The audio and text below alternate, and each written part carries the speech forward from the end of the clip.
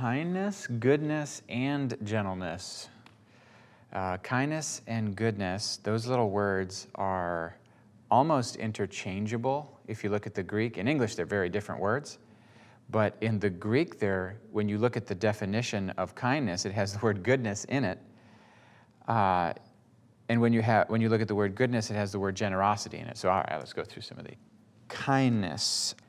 Krestotes, which usually renders in English as either kindness or goodness. Krestotes means having a gracious attitude, and it is the opposite of a severe attitude.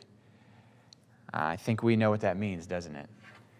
When somebody offends you or does something wrong, you know what it is to treat them too severely or to be treated severely.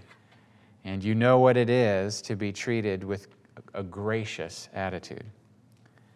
Krestotes is that which helps people, and it's also used to describe people being good people or honest people. So to say this person is a kind person in this Greek word, it's just that's what I mean when I say these words kind of blend together a little bit. It's a word, krestotes is used to describe basic moral goodness or integrity. All right, now the next word. It's rendered goodness, but it's agathosune. It means moral uprightness or goodness or a willingness, this is the fascinating part, a willingness to share with others. All right, so the fruit of the Spirit, one of the fruits of the Spirit, a willingness to share with others. Agathosune implies benevolent activity for others. Someone who is called agathosune is being identified as someone who is characterized by good deeds done for others as a way of life. Isn't that fascinating? Fruit of the Spirit, you'll be the kind of person who, remember this? Like this was highlighted in our chapter. Acts chapter 10, Peter's sermon to Cornelius. He says, you know about Jesus whom God anointed with the Spirit and power.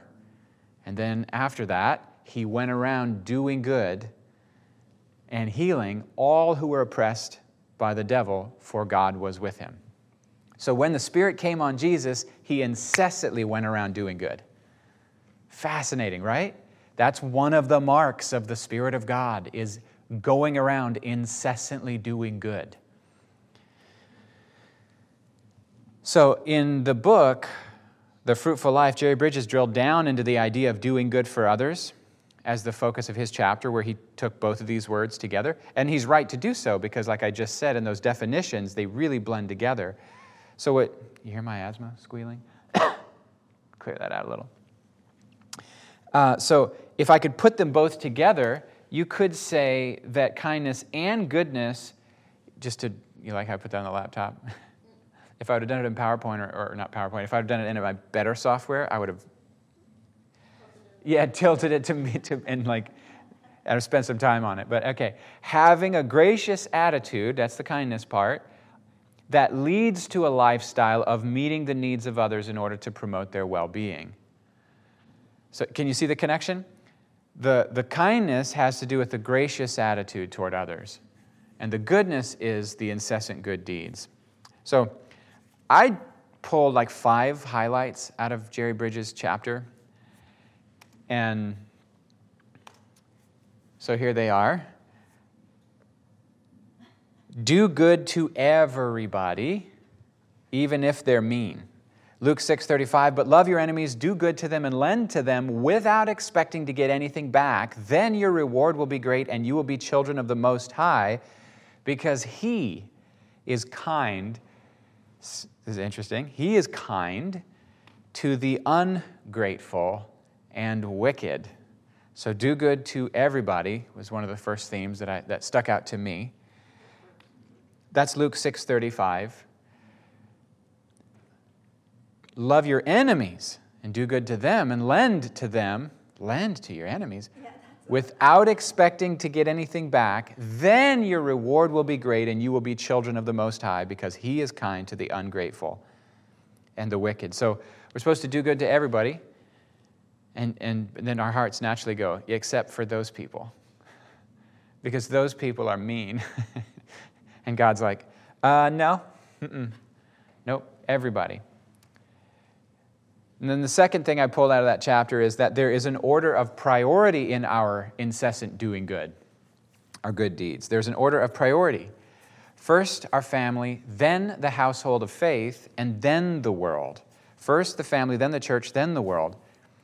Galatians chapter 6, verse 10, therefore, as we have opportunity, let us do good to all people, especially to those who belong to the household of faith. That's interesting.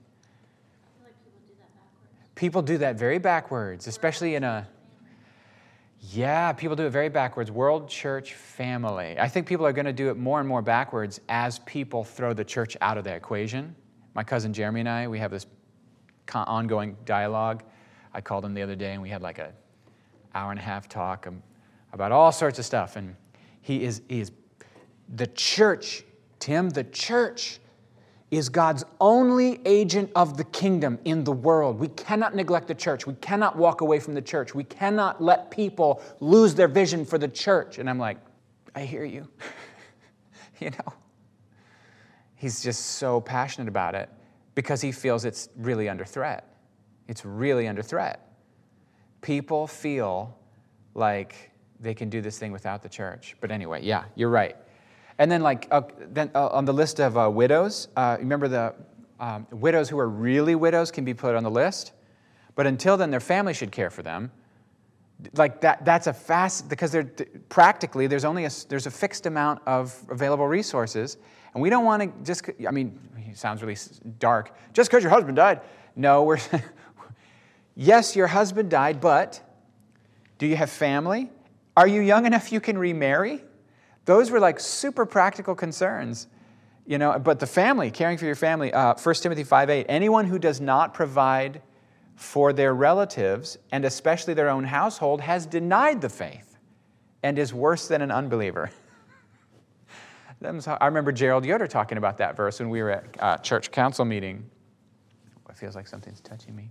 We were at church council meeting, and he said, well, hold on here. Instead of us just giving alms funds into the situation, shouldn't we first talk to the family?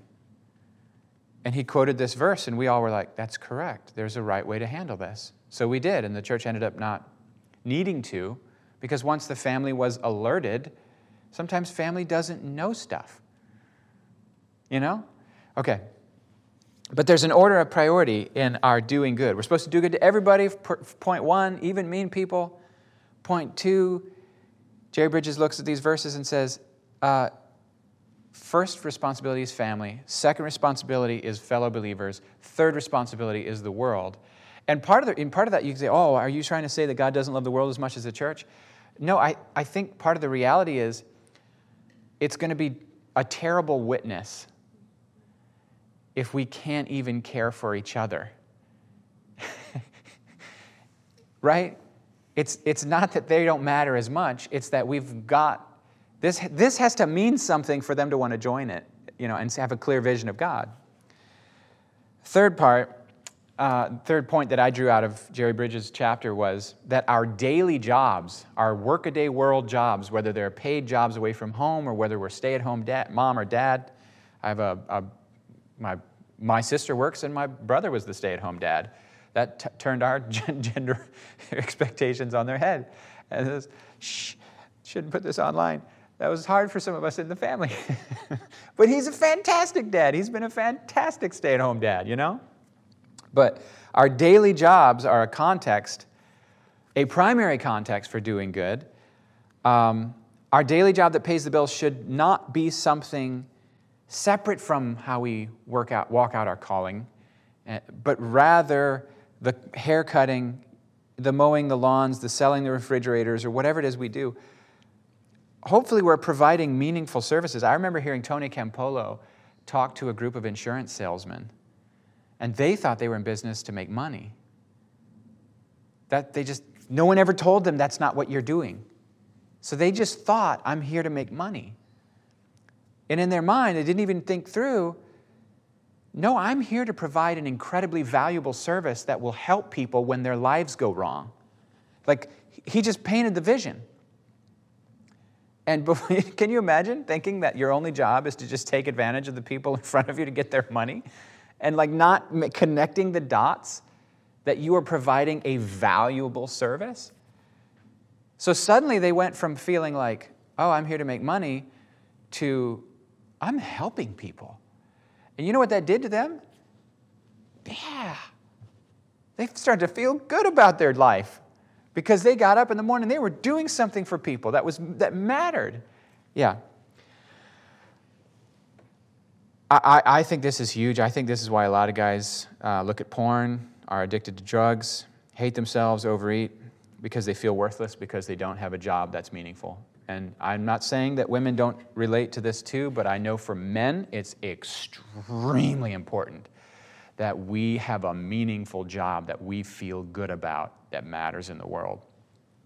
It's connected to purpose. So Ephesians 2:10 was the verse that he quoted, which says, we are God's handiwork, created in Christ Jesus to do good works, which God prepared in advance for us to do. And essentially he was saying, you spend this much time at your job or at home with your kids, if that's your job. Can you imagine never seeing that as ministry? It was just kind of like, I thought that was a beautiful vision. He did it really well. Yeah, he probably said it real better than I'm saying it. No, but I actually folded the page down so I could find my way back to it, and I read it to Garrett today. Just that section. Can I read it so the recording has it? Sure. Is it the highlighted part? That's the part that I found most meaningful. But Most honorable vocations exist to meet the needs of people. God has ordained his world so that people with various abilities meet various needs.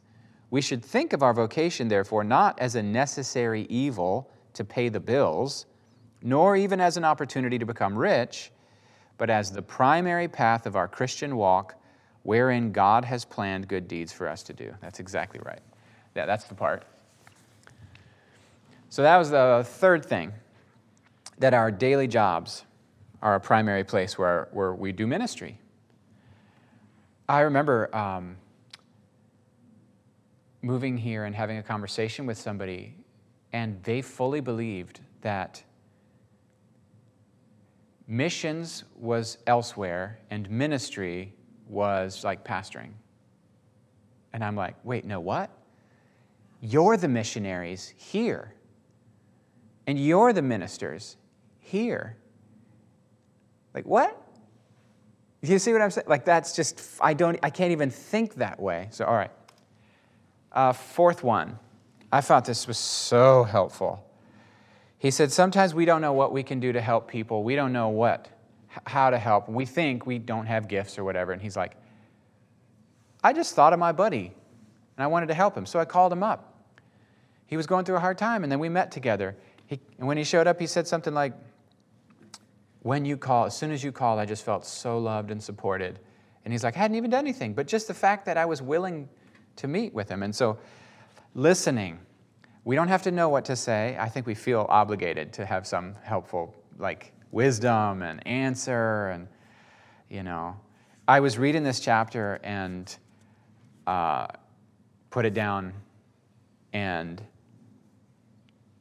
was I reading or was I making these notes? I think I was making these notes yesterday, and I put the book down, and I contacted some people who are going through some grief, just to reach out to say, I'm here for you if you ever, I know, with one of them I said, hey, I know I'm popular as a person who doesn't know how to shut up, but I promise you I can listen if you need me to.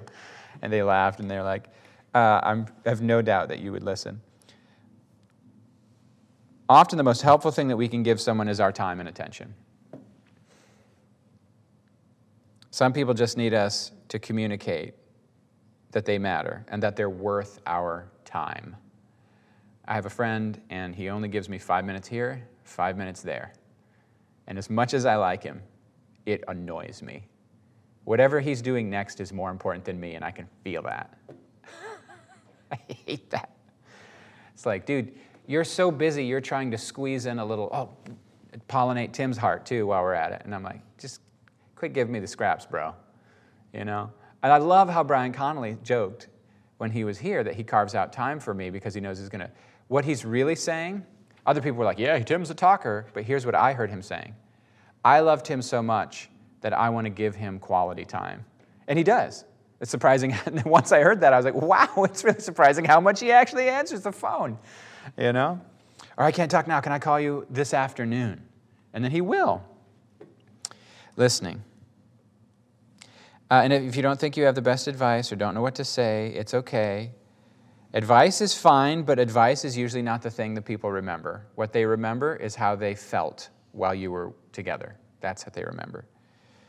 And then the other thing that I took from Jerry Bridges was just how impacted he was by the sheep and the goats story of Jesus, where this property of goodness, being incessantly doing good things for others, is like the one thing that comes up on the final exam, if you could call that.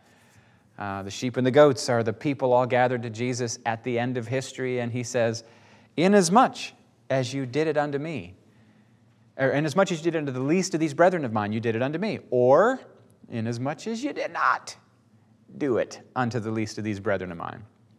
Which, that's fascinating. Look at that. We're called to do good, especially the household of faith. And look what he says. To the least of these brethren of mine. Jesus seems very concerned with how we treat his people. When they show up sick, alone, in prison, in need, food, clothing, water, thirsty. I was naked, you clothed me. I was thirsty, you gave me something to drink. I was hungry, you fed me. I was in prison and sick, and you came, visited, cared for me, all that stuff. The practical stuff. None of that is stuff you learned how to do in ministry school. Isn't that interesting? None of the stuff on the final exam is stuff that we learn how to do in ministry school. Maybe we need to change that. And you definitely don't need to go to school to learn how to do that. You just get doing it, you know? I felt like this just sort of flowed out of me at the end because part of the reason it's so critical that this goodness, this kindness and goodness be a fruit of the Spirit and not just a list of rules, is that anyone who sets themselves to do good things in the world, any public servant, any soup kitchen operator or clothing ministry operator or pastor or Sunday school teacher or whoever you are, anytime you set yourself to do good in the world, you bump into the world. You bump into the ungrateful and the wicked. You bump into relationship breakdowns and stuff. And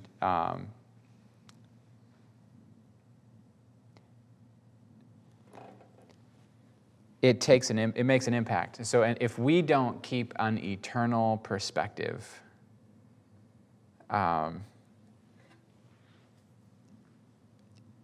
if we don't keep an eternal perspective, we'll quit. There, I said it. If we'll quit, we won't make it. It won't be sustainable. We'll end up measuring the work by whether we think it was worth it, or whether it's working. And if we don't think it's working, then it isn't worth it. Or whether it's appreciated, or whether the people, if your goal is to get them to find Jesus and they don't seem to find Jesus, or at least you can't see any change, it's like, I'm wasting my life here, right? I'm not crazy to say this, right? So it's like, can we sustain good works in the world if our perspective is... This reminds me of like Dorothy Day. When Thomas Merton, the Catholic monk, when he was just sort of trying to find how do you live? He bumped into this lady, and he kind of toyed with communism and some other things, like to try to make the world better. Young people have strong ideals. Everything's black and white, right and wrong, true and false. And they're going to make the world better. You know, they're going to fix this thing. And they're usually pretty angry and motivated about getting it fixed. And then after a while they try and it doesn't work. The world's still broken. And then they figure out that they've actually broken the world a little worse by their efforts to fix it. And then they figure out that they're actually really broken themselves. And the whole thing is just like, then it's the dark cynicism. And he's watching this lady and she's doing good in the world and she's like unmoved. And her secret was Jesus. That her worldview was Christ-centered and eternal. She was a Catholic, Dorothy Day. And she really had a positive impact on him, realizing, oh, human efforts to fix the world through human energy. My cousin and I were talking about this, and I said one of the most encouraging things that I've heard this year was an Orthodox monk who said, you will not make the world a better place. You will not save the world. You will not heal the world. You will not change the world eternally. Because the next generation will be born just as sinful and they'll sin too. What you can do is do your part to participate in Christ and be an expression of Him in the midst of the world.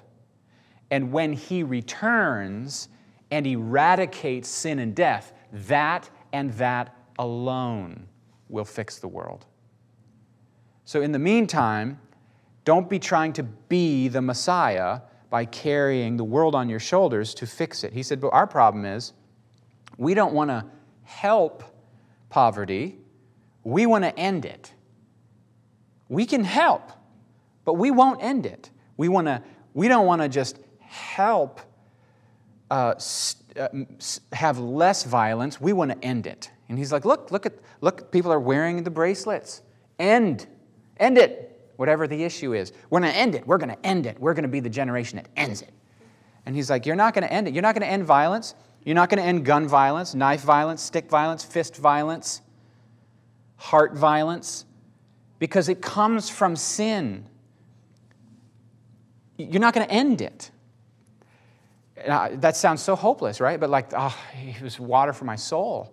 It was like saying, calm down, sit down, take your rightful place, be an expression of love in the world, recognizing that when you're gone, if Christ doesn't come, there will be just as much sin as when you found it, probably. The whole next generation, the Holy Spirit's going to have to do this all over again, and He will. But He's the Savior. I'm talking too much on that point, but that was so helpful to me to have a different view than we are responsible. Like Lonnie Frisbee used to say, we're responsible. This generation of Christians needs to take the Great Commission seriously. And that's true, we do. That's true, we do. But not in such a way. Because that's this Orthodox priest, he didn't grow up Orthodox, he grew up Pentecostal. So he wore the weight of that on his shoulders. And then he got a bigger vision of Christ. And he said, I can just be little old me, and I can be a witness, and I can invite people to take communion, and I can show them love, and I can show them light. And they have choices to make, and I have choices to make, but I don't have to be their answer. Okay, so Galatians 6 says, so let's not get tired of doing what is good at just the right time. We will reap a harvest of blessing if we don't give up. Galatians 6:9. It's Bobby Akof's favorite verse of all time. Let us not be weary in well-doing. That's how he always quoted the King James. This is the New Living. So let's not get tired of doing what is good. At just the right time, we will reap a harvest of blessing if we don't give up. So I'm saying contradictory things slightly, right? I'm saying we won't save the world, we won't end it, and yet we have an obligation to do incessant good deeds in the world. It's kind of like Jesus saying, you will always have the poor with you. That always confused me, but that just made sense. You will always have the poor with you. Make sure you sell your possessions and give alms to the poor, so then you'll have treasure in heaven. It should. It can. And see how if your goal is to end it, will you be able to sustain your good work in the world? It's like, So those are the first two words. Gentleness, true strength. Okay. I know this is further down the list, and we're doing these a little out of order. But that's okay. Gentleness. This one I need a lot of in my life. Gentleness feels like weakness, especially in our culture. We are in a culture that tells you nice guys finish last.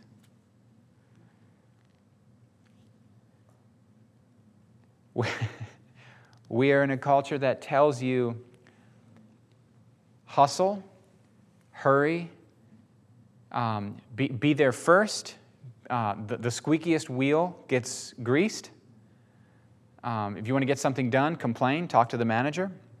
March, do your thing, make your voice known, be bold, be irreverent. We actually think someone who is brash and irreverent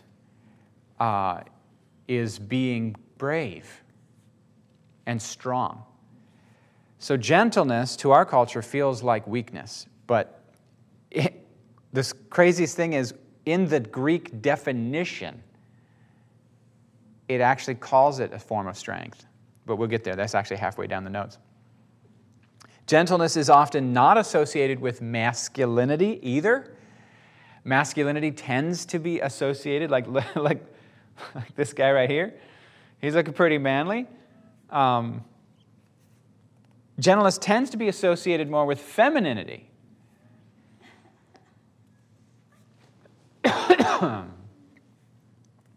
That's a baby. Yep. You already knew where I was headed. It's a baby emperor penguin, and mom lays an egg and then leaves to go get fat with food. And the dads stay put on the ice in the craziest, 40 degrees below, in the craziest storms that would just, we would die. You and I would just be dead. And they huddle up and they sit on those eggs, and those eggs hatch. And then finally, mom comes back and feeds the baby, and then dad can finally take his turn and go and regain. He's just sacrificed. It's a crazy thing. So in nature, you find that gentleness, or I should say, the kind of nurture, maybe, is a word that we associate with gentleness because the young are what? They're fragile, they're vulnerable, they're dependent. Notice how people talk when they talk to a newborn. They talk gentle.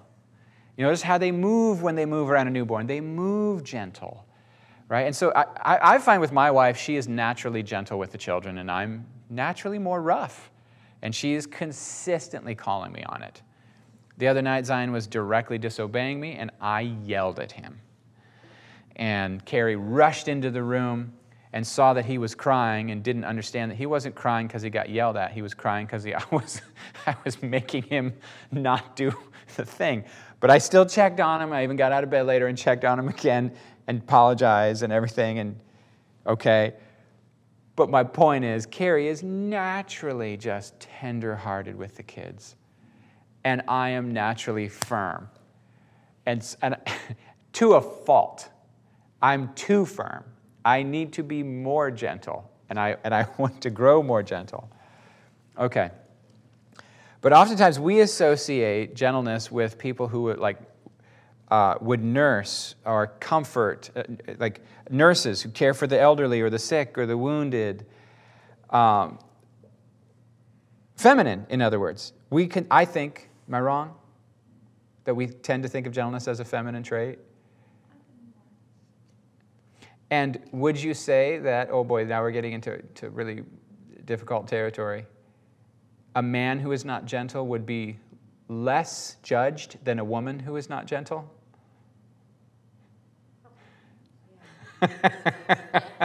It seems like we'll give a little more grace to a dude who needs to grow in gentleness than a woman who should. I'm just saying. Okay. And a meek man is often considered not a real man. I'm not saying that should be that way. I'm just saying it often is that way. Gentleness and meekness go together. In fact, this word is the same word that's often rendered in English, meekness. Gentleness, meekness, interchangeable English words for the same Greek word. And in our mind, if you're gentle or if you're meek, you're going to get pushed around. You're going to get walked all over. And, the world is going to eat your lunch. And so in that mindset comes Jesus saying this, "Blessed are the meek, for they will inherit the earth." And I go, okay, you're going to need to help me here, Jesus, because it looks like the opposite is going on now. And I think, I could be wrong, but I think he would say, you are correct. But there will be a great reversal. There will be a great reversal. Right? When he says, blessed are those who weep now, they will be comforted. Blessed are those who are poor. They won't be then. Blessed are those who hunger and thirst for righteousness. They will be filled. There's this reversal. The way things are now, when I come in my kingdom, it will all be set right. And those who are on the top right now are probably on the bottom later. And vice versa. Interesting. I think many of us believe at least I do. And I don't mean believe like we would preach this. I don't mean believe like we would put a bumper sticker on that says this. But I mean that our behavior reveals what we believe. I think many of us believe a very persuasive lie that we are powerless. And when we feel powerless, we use anger to gain power. We use meanness to gain power. We use pushiness and rudeness and aggression to gain power because we don't believe we are powerful. Here's the lie. Anger makes me powerful. And if we believe anger makes us powerful, then we also must believe gentleness makes us weak, when in fact the opposite is the truth. I remember the Holy Spirit dealing with me pretty severely because I resorted to anger when I felt powerless in relationship to a conflict I was having with my wife. And he said, I really wish you wouldn't do that. Because the more you do that, the more I can't reach her. So I thought that I was saving, I'm my anger, I'm going to get something done here with that. At the very least, she won't cross me again.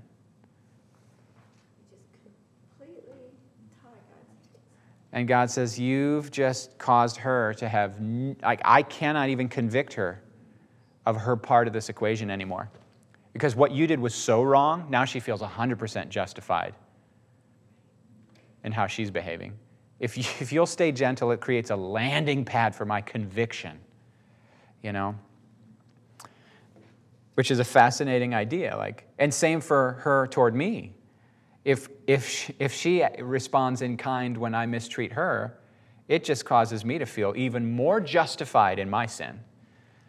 And if she doesn't, oh my word, the conviction can get so heavy that I don't even know how to live with it. Right? But here's the lie. Anger makes me powerful. And the Scripture has a lot of interesting things to say about this. Here's just one small example. Through patience, a ruler can be persuaded, and a gentle tongue can break a bone. Somebody explain what this proverb means.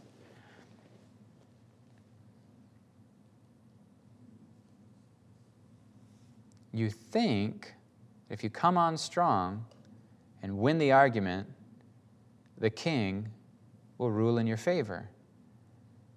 And you're wrong. Yeah, a proverb is not a promise, right? It's a generalized observation. It's not an airtight fact that will always be true in all circumstances. It's a proverb, not a promise. But in general, the idea is we think people don't hear us. Again, going back to the thing of power. We think we're powerless. We think we're not persuaded. I've heard my wife say this in the past. She doesn't say it as much anymore, but years ago she would have used to say this. Nobody listens to me. My words are powerless. And I was like, that's a lie. Why are you giving that any space? I haven't heard her say that in years. Because now she knows it's a lie. Now when she thinks it and she goes to say it, she goes, there's no point in saying that. That's not true. But if you believe that your words are powerless, you're going to amp up. When the reality is, if you know your words are powerful, rather than coming on too strong, you're going to be very gracious and very gentle, and then you're going to back right off. Because you can turn the king, and therefore the whole nation, with a well-placed whisper, and then back off and let that person consider. It's kind of amazing to me. Like the Holy Spirit doesn't ever yell at me. People do, but he doesn't. He has a lot more favor in my ears, though, than some people because of it. Now we're getting right down to the meat of the issue. If you weren't powerful, you couldn't hurt me. Do you agree with that?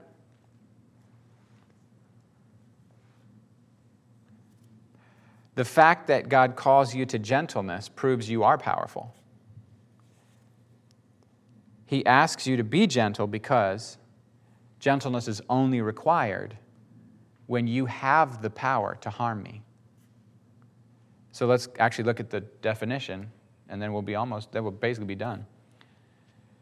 The Greek word is prautes, and this is literally in the definition, strength that meekly accommodates to another person's weakness.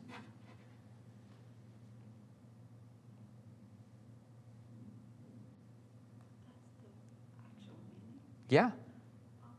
That's the actual, like in the Greek lexicon, that's what it says.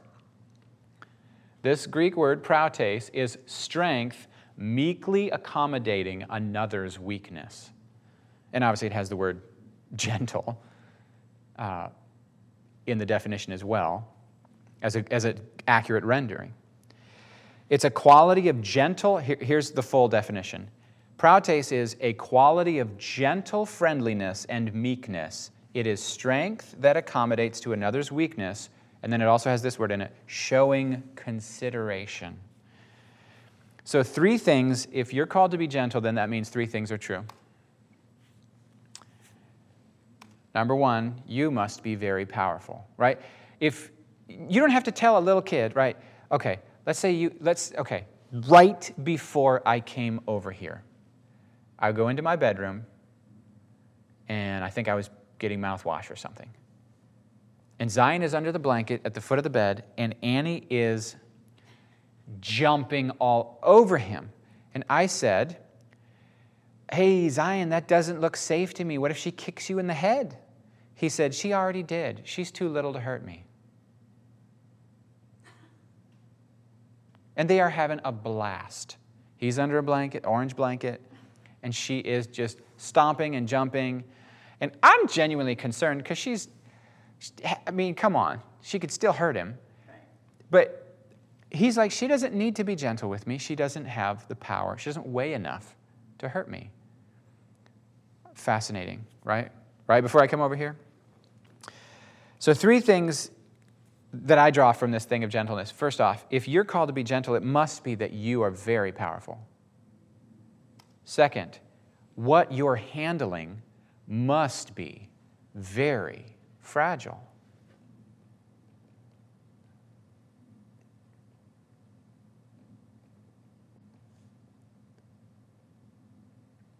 And finally, what you're handling must also be very precious.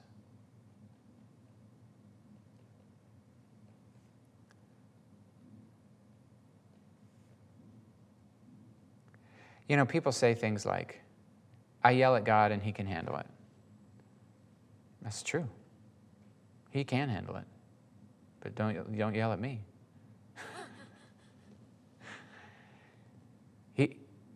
He is not intimidated by you. He's not hurt by you because of just his greatness, his power, his magnitude. If we could possibly comprehend who he is, then we would get a vision, oh my word, how gentle he is.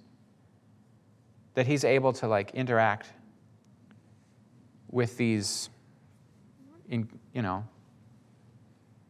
oops, now you're all dead,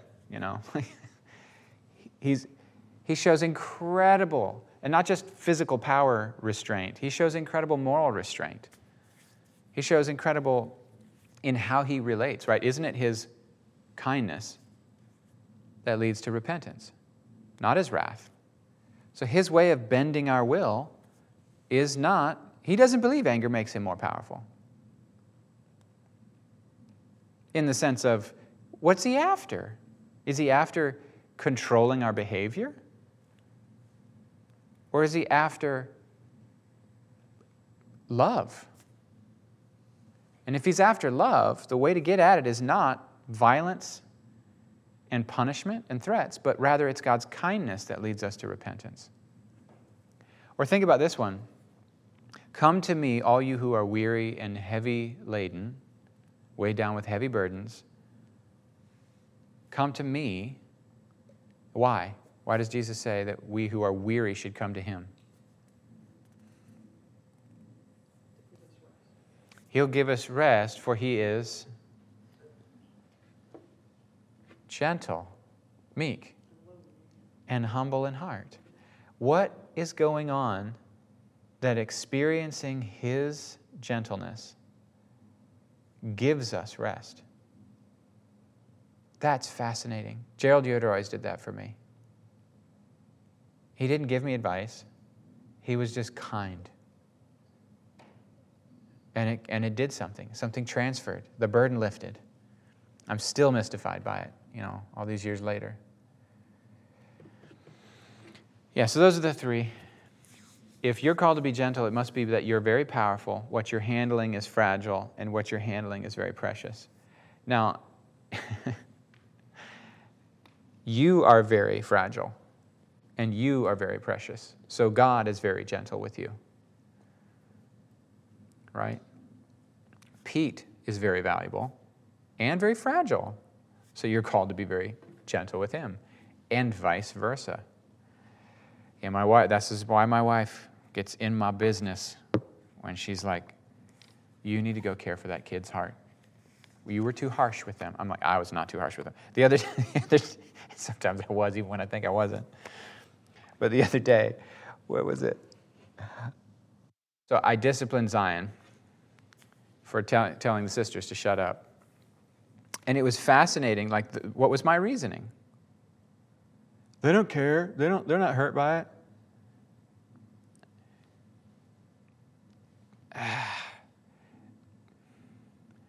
You don't know what they're feeling. You don't know how, just because someone's hurt doesn't mean they're going to let you see that.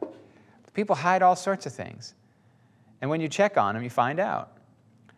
I was asking Caroline the other day. I can't even remember what happened. I just remembered saying, hey, Caroline, I'm really sorry. Because I falsely accused her of something. I thought she had done something, and she hadn't. And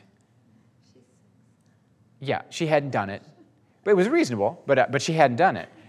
It was somebody else. And I said, did you such and such? Did you do this, this, this? And she says, and she's not answering, but she's shaking her head. Then when I realized that I had falsely accused her, I came back and I apologized to her. And I was like, hey, I'm real sorry. I'm real sorry I snapped at you like that. I'm sorry that I accused you of doing that. Did I hurt your feelings? And she doesn't show me a thing. I said, I just went I'm really sorry. Daddy's very sorry. And I just kept repeating it over and over. And by about the fourth time, she started crying. But it took about 4 times. She still never talked about it. But she tucked something away so tight. Does that make sense? Like, she's much more fragile than I think she is. And I'm supposed to be a lot more gentle than I think I need to be with her because of that. Yeah, okay, I'm talking too long now at this point. Plus, you guys all 3 of you are way more gentle as people than I am. So I need this way more than you do. That's it. Shall we pray?